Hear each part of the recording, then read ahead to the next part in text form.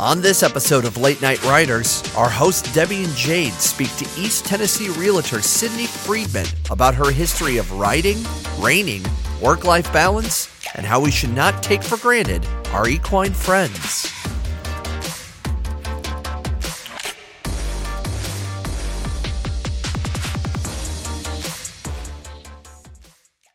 So, Sydney, thank you so much for being with us today.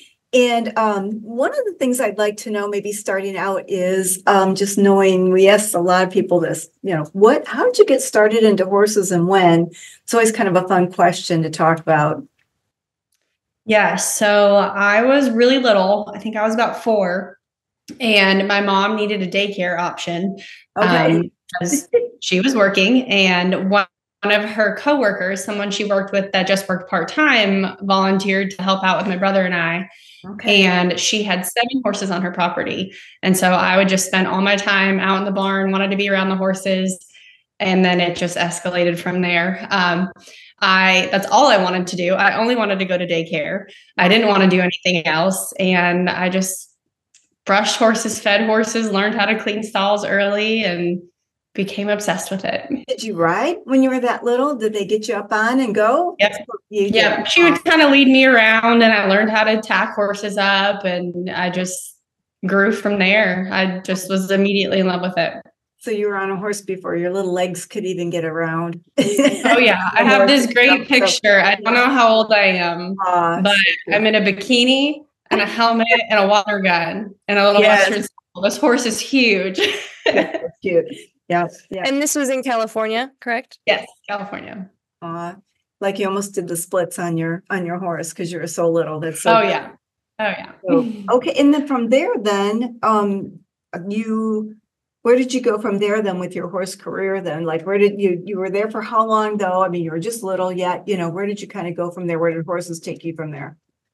So I actually somehow inspired my mom's friend to open a riding school. Before she knew it, she ended up with like 20 something horses. She rescued them and she taught lessons and did like Girl Scout camps and brownie camps. So I started taking lessons with her. Mm-hmm. And then I would also volunteer at the camps. Like I just couldn't get enough. I just really wanted to be around it. Mm-hmm.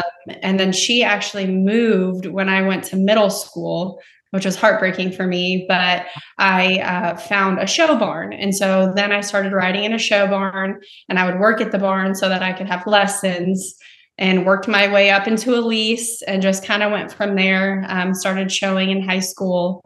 Never gave up on it. So you started with a leased horse. Mm-hmm. And then did you show with that leased horse then? And did that horse take you into more, or how did that go? Yeah. Actually, my very first horse show was devastating. So I've been working at this barn to lease a horse, and I was supposed to go to my very first horse show, and the owner decided that she wasn't comfortable with it. I think I'd worked all summer, and I was so excited to go to my very first horse show. Yeah. And then they said no. I think they may have moved or something.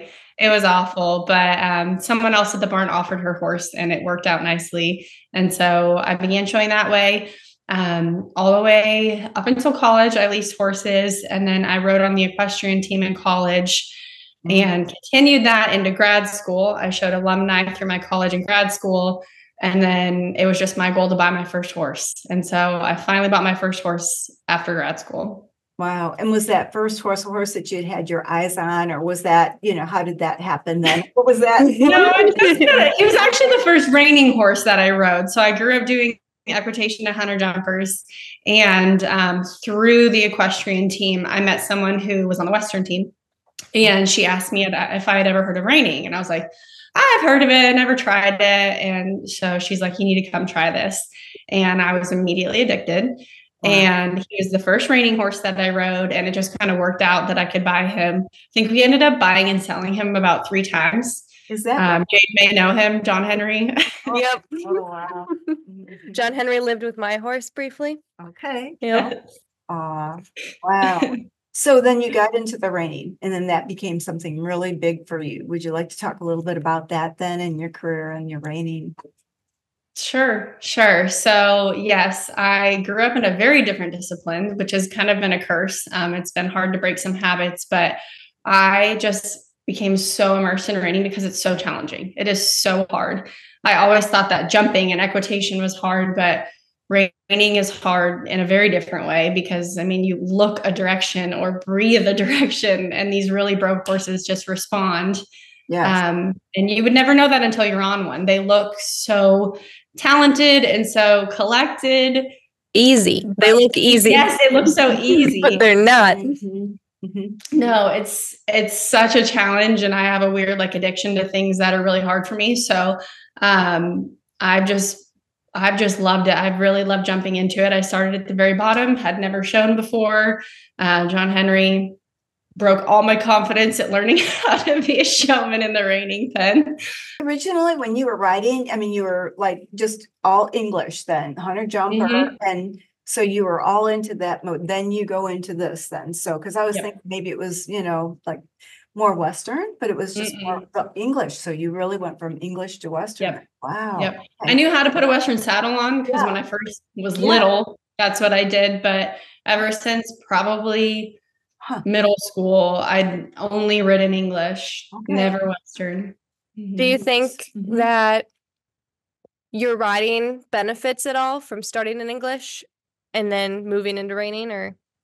I think parts of it. I think that an English saddle teaches you so much feel, and it teaches you so much balance. I used to make fun of people who rode Western. I'm like, you're riding in a couch with a handle. Like hopefully you never fall off. Like, in an English saddle, you actually have to have leg and balance.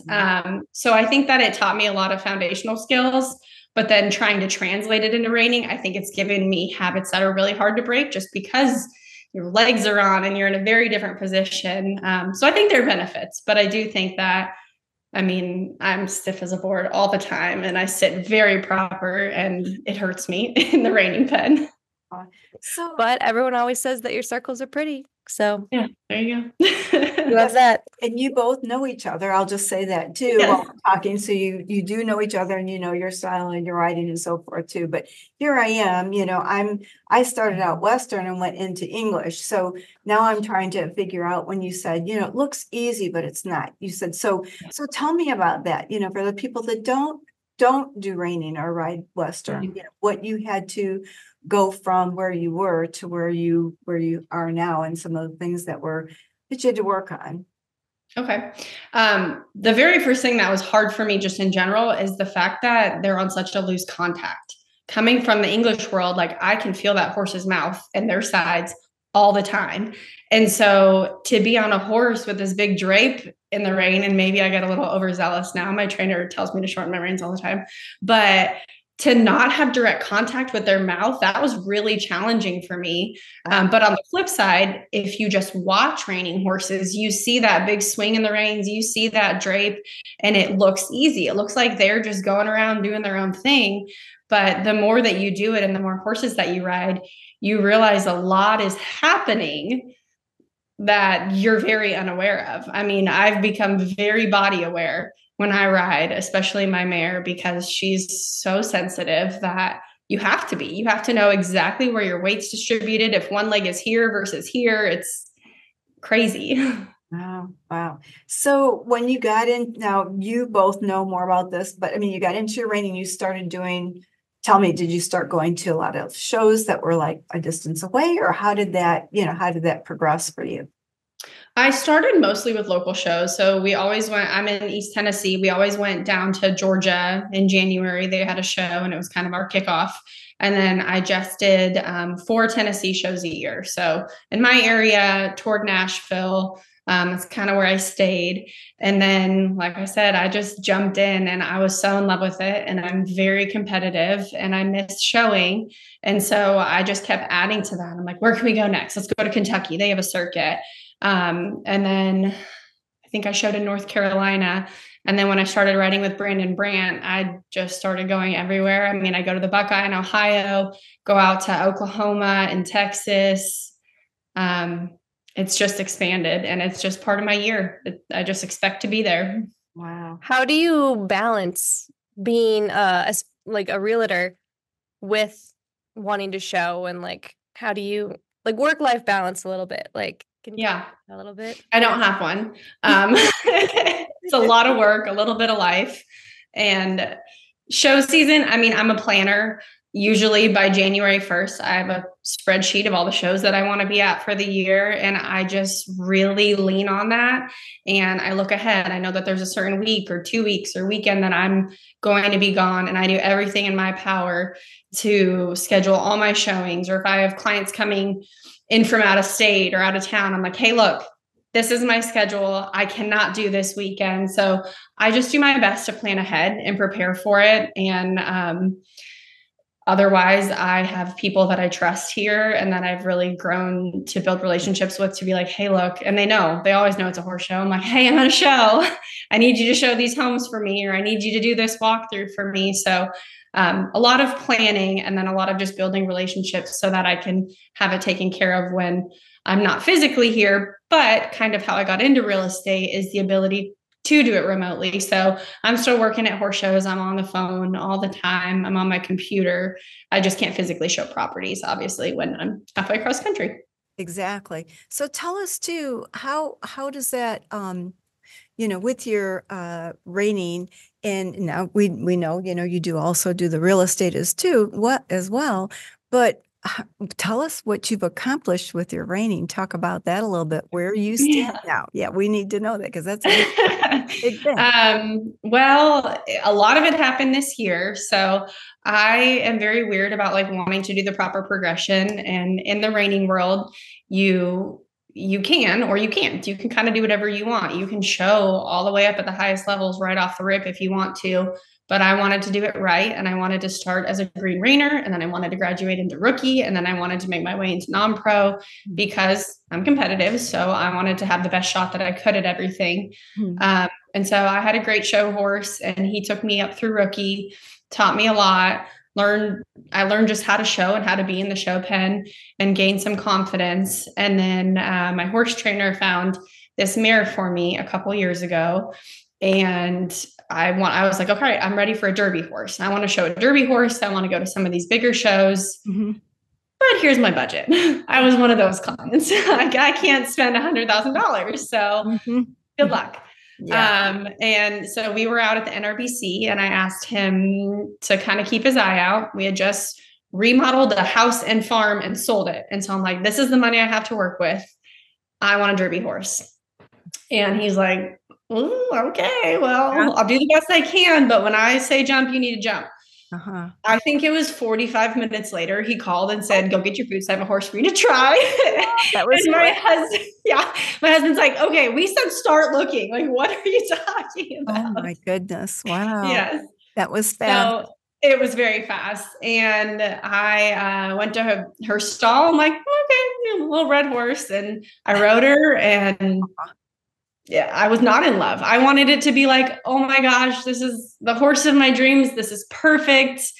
And Brandon was standing there and he was like, you need to buy this horse. And I'm like, I don't know. Like, she's not ready for me to show. And I feel like we didn't get along. And he said, I am telling you, oh, wow, this is the horse you need. And I'm like, okay, I trust you. Do it. And thank God, because she's been life-changing. Where did she take you? Tell you, where have you both? Yes. So yes. She, I did my first set of derbies with her and I went from probably $6,000 in earnings to almost $30,000 this year.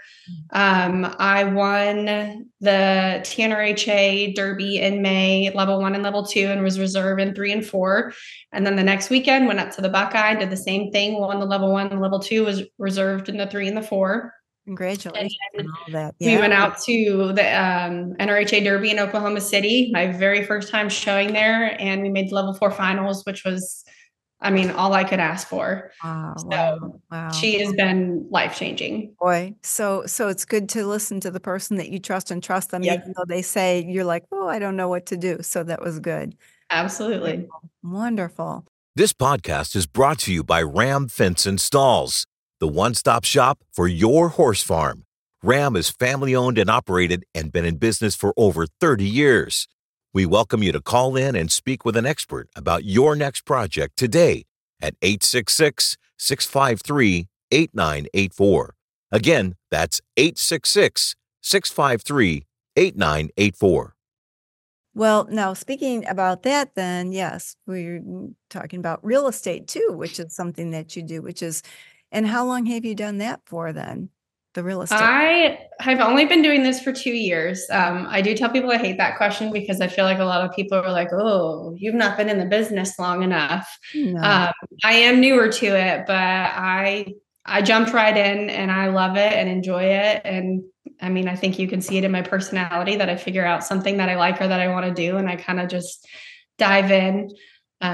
You're competitive. We know you've got it in you. So no, that doesn't matter. When But you know, a couple you of know. years. Yeah, exactly. So you work with predominantly large horse farms then, or horse farms for real estate? It's my specialty. I wouldn't say that is predominantly what I work with. I think if I lived somewhere like Ocala or Lexington, where that was everything there was, then it would be more so what I work with. I try to. It's a hard balance advertising that too. I try to tell people like I live in an area where lake homes and rental cabins are huge, more so than horse farms.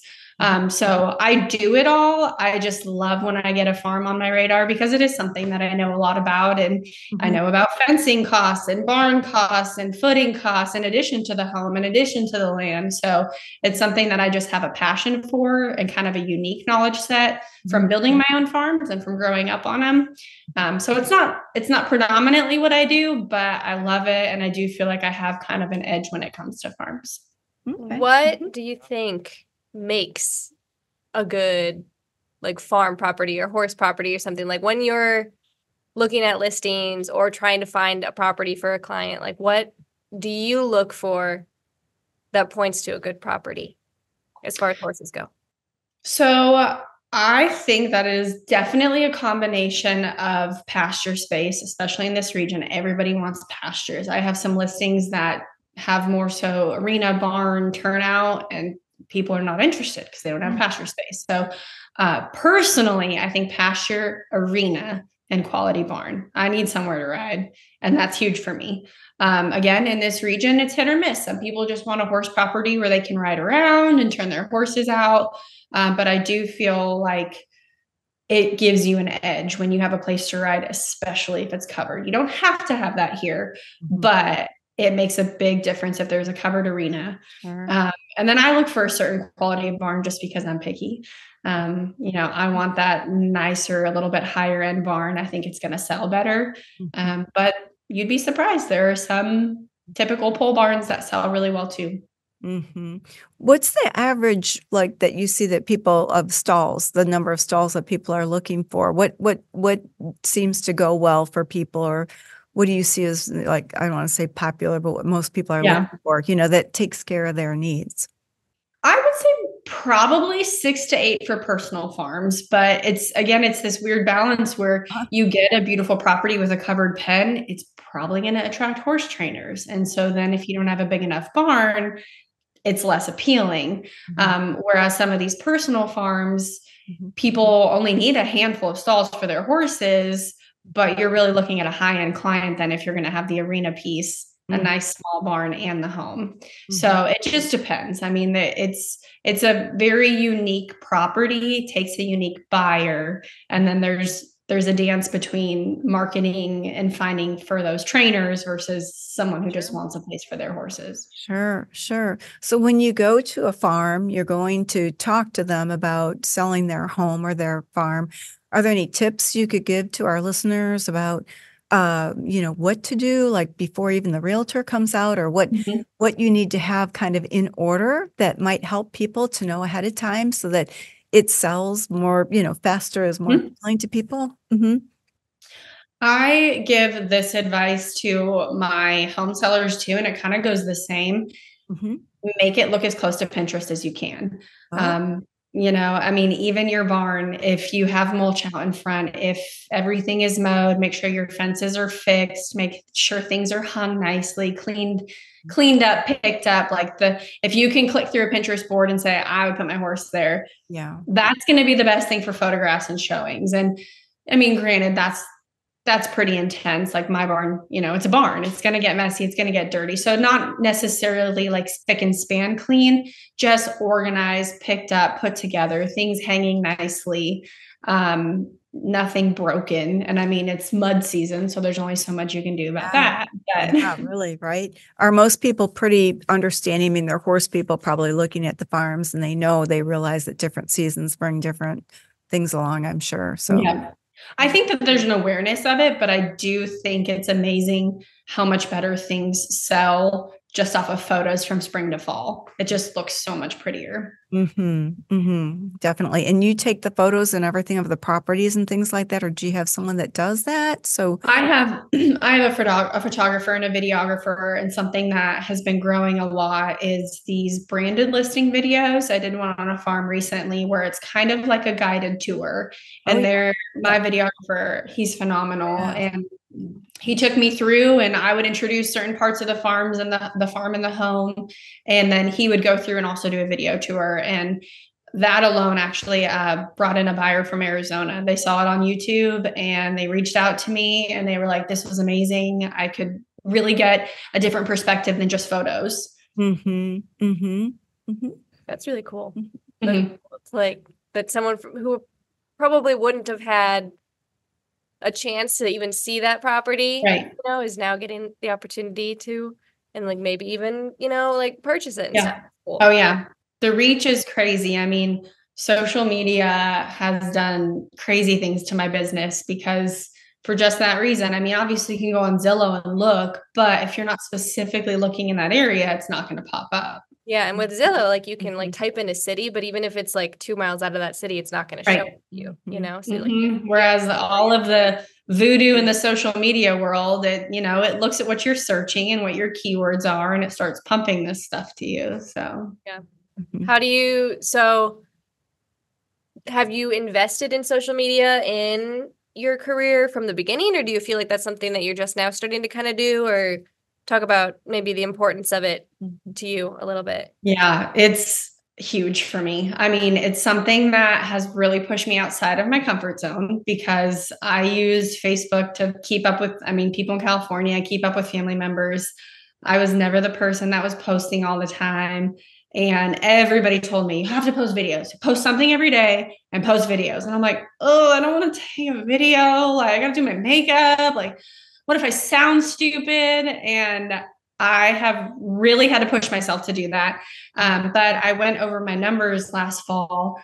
And for 2023, I think it was a little over 80% of my business came from Facebook alone. Wow. And that was wild to me, which is amazing because I spent $0 on it. It was just me being authentic and interacting with people and answering their questions and providing them value. And I get people messaging me like, hey, I saw you on the Move to Tennessee group. You answered this person's question. Are you taking new clients?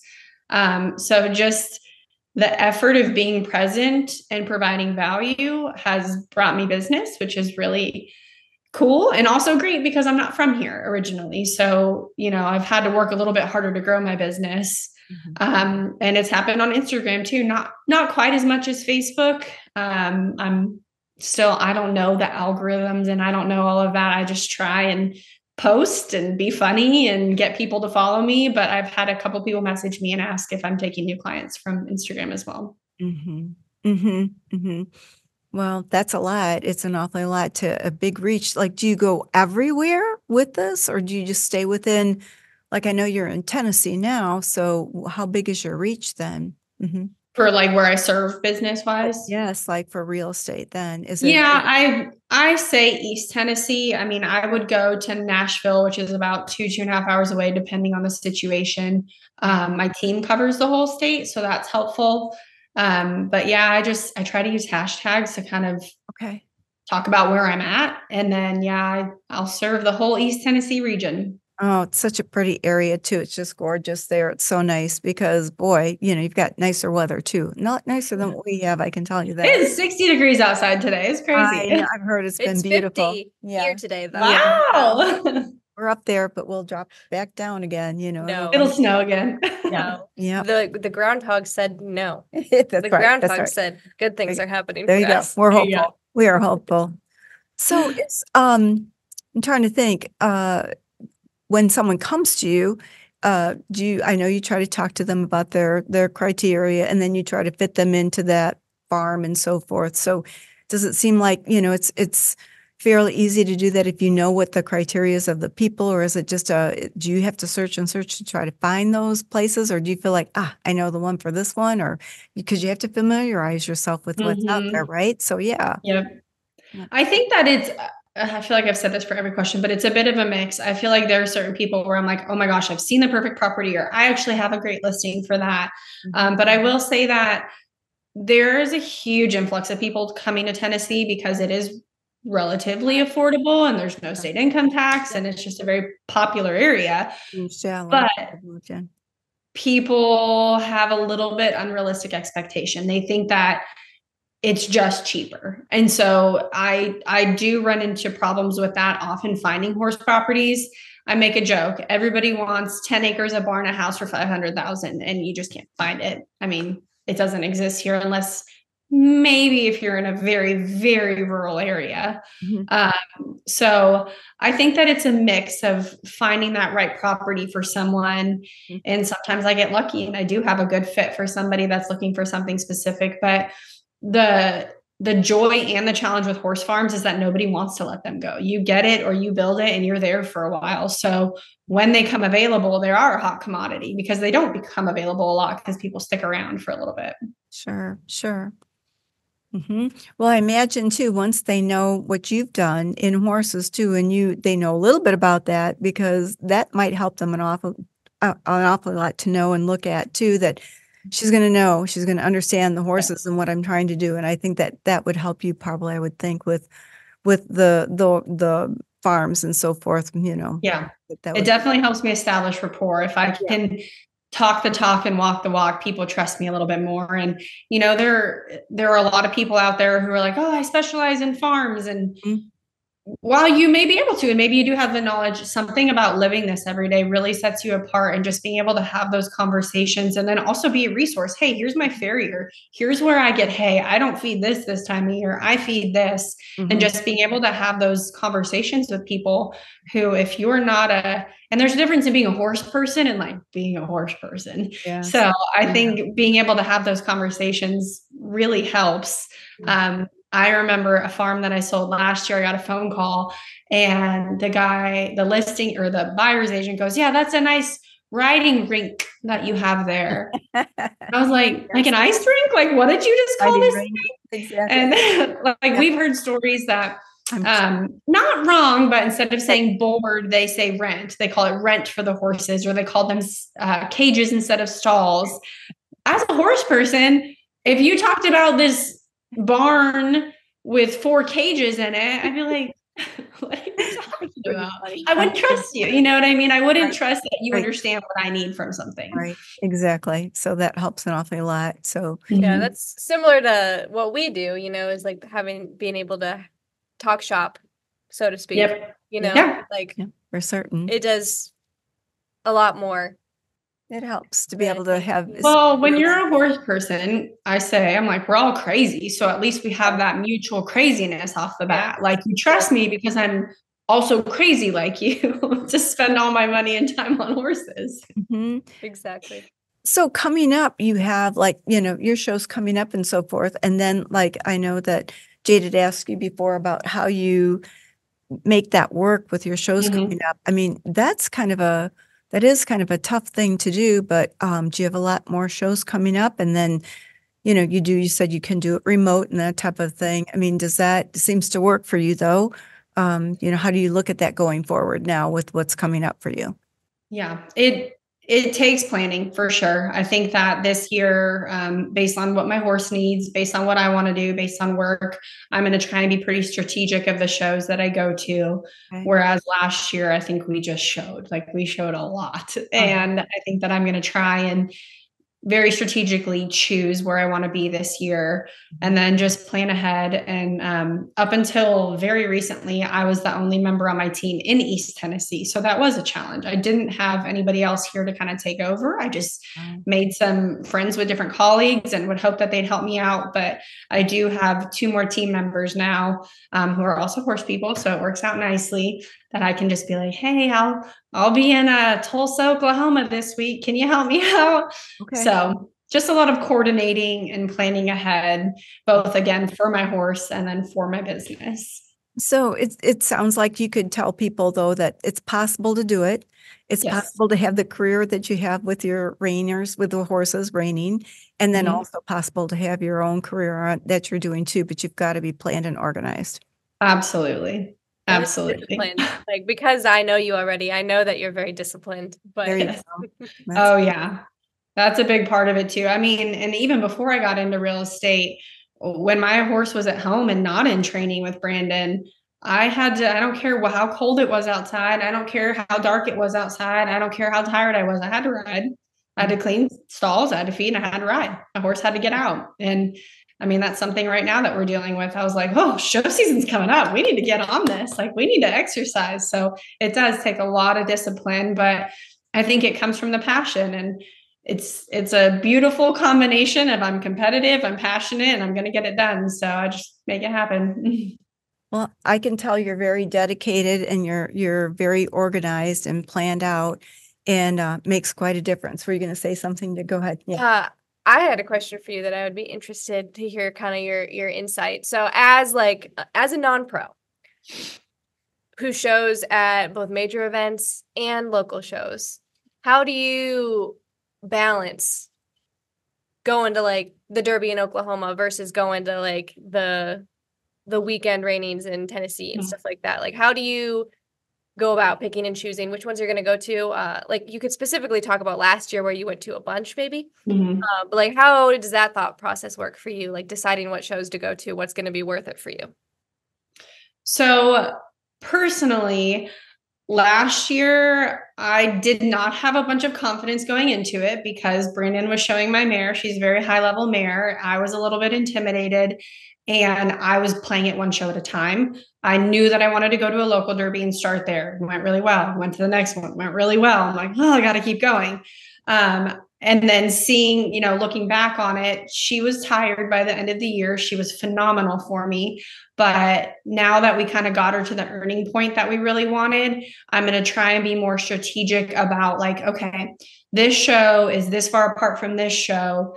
It costs this much compared to this show. And here's the money added compared here. Because I made a comment about how much money I won in 2 weekends in Tennessee and at the Buckeye compared to at the NRHA Derby, all compared to what I spent and the time spent. And someone very quietly sat there and said, it makes those local shows make a little bit more sense, doesn't it? Because I won significantly more money. And, you're competing with the best of the best at the majors who have 3 shots at each run.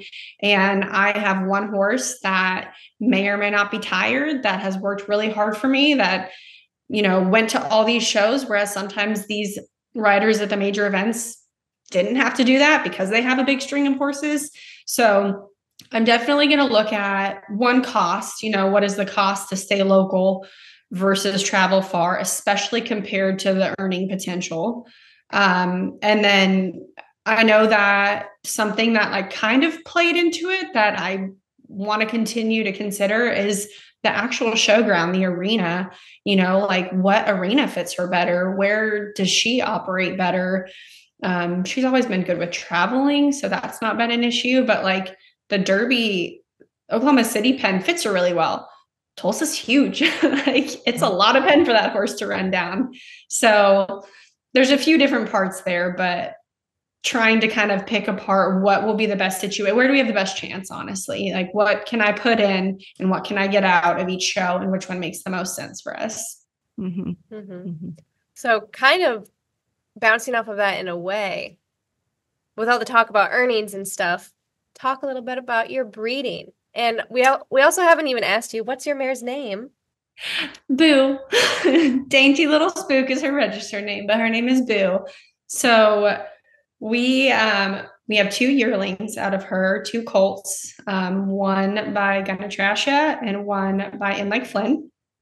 And we just all of a sudden, so her half sibling, same mare, is 1030.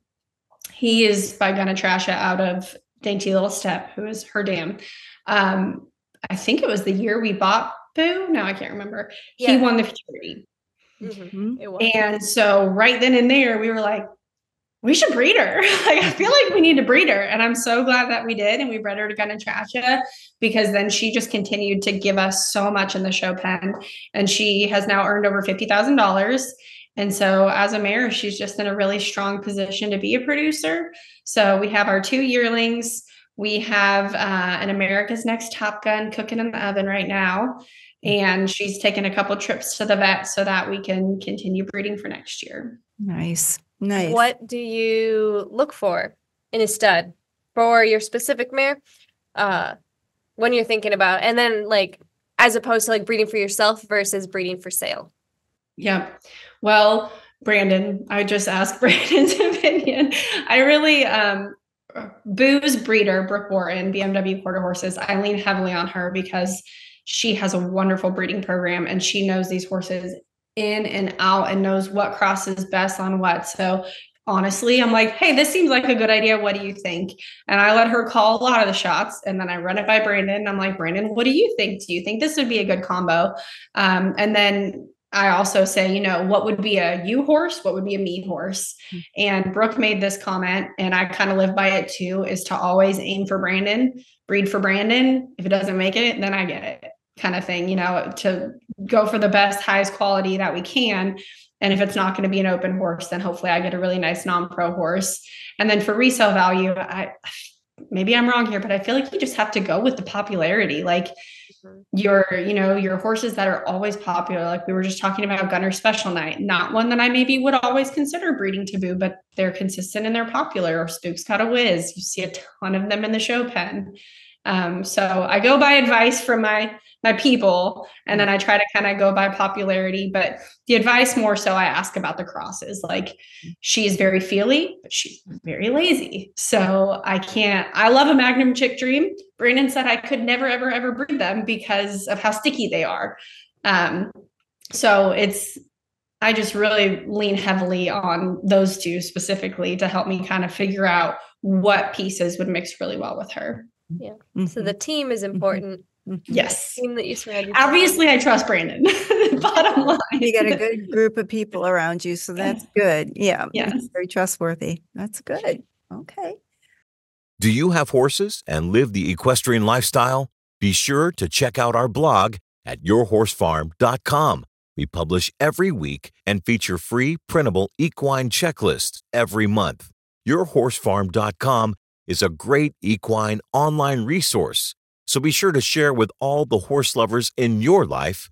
And remember, laugh much and ride often. All right. I think we're at a point where we could kind of, unless there's something more that you want to discuss or talk about, we can also, if there's anything else that you'd like to cover, and then we could do the canter banter. We're at about, do you have anything? I am unclear on what the canter banter is. We've had people talk about all kinds of things that have happened to them, or when they were little, you know, their first horse, what happened to them and how cute it was. Something that's just sweet, like a heartfelt horse story that people like, you know.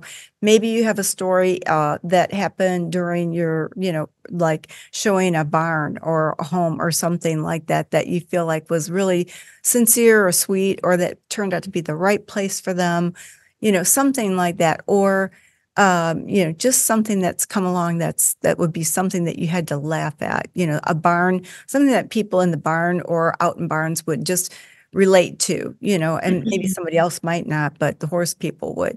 And if you don't have something, we don't have to go there, you know. It's up to I feel like, and I don't, this is more, I feel like not so sweet, but like touching. So tell me if this is along any. Yeah, go ahead. Just talk. Sure, my horse here, he had surgery on his foot during 2020, like COVID, and it was such a mess. And I thought I was going to lose him.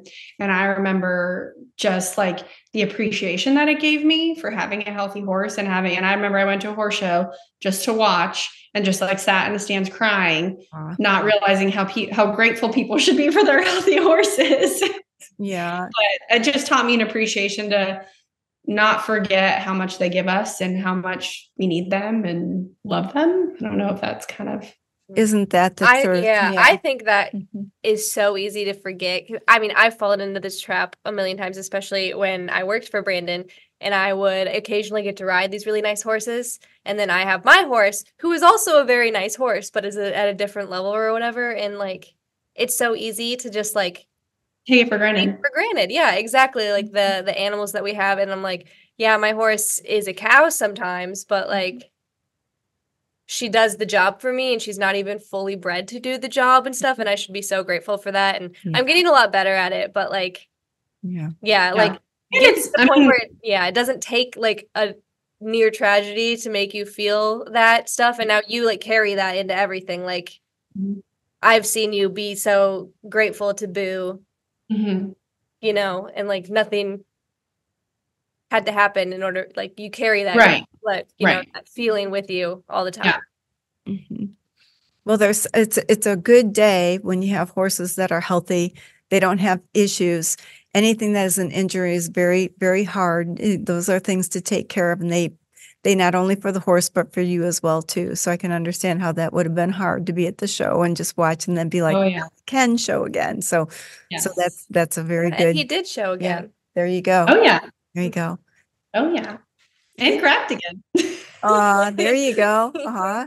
Well, thank you so much. I'm so glad that, it was so nice to have you and for you and Jade both to know each other and have that relationship. I know, I love it. Thank you for taking the time. Yeah, thanks. Okay. Yes, thank you so much for thinking of me. I enjoyed it. And go to her if you live in East Tennessee and are want to buy or sell in East Tennessee. Yeah, there you are. You've got an in now. Thank you. Thank you. Bye, guys. We hope you enjoyed our podcast and encourage you to share with all of your equestrian family and friends. Subscribe on your favorite podcast platform as well as our YouTube channel and stay up to date on all of our shows. Do you have a topic to discuss or a guest recommendation for our hosts? Email us at podcast@ramfence.com.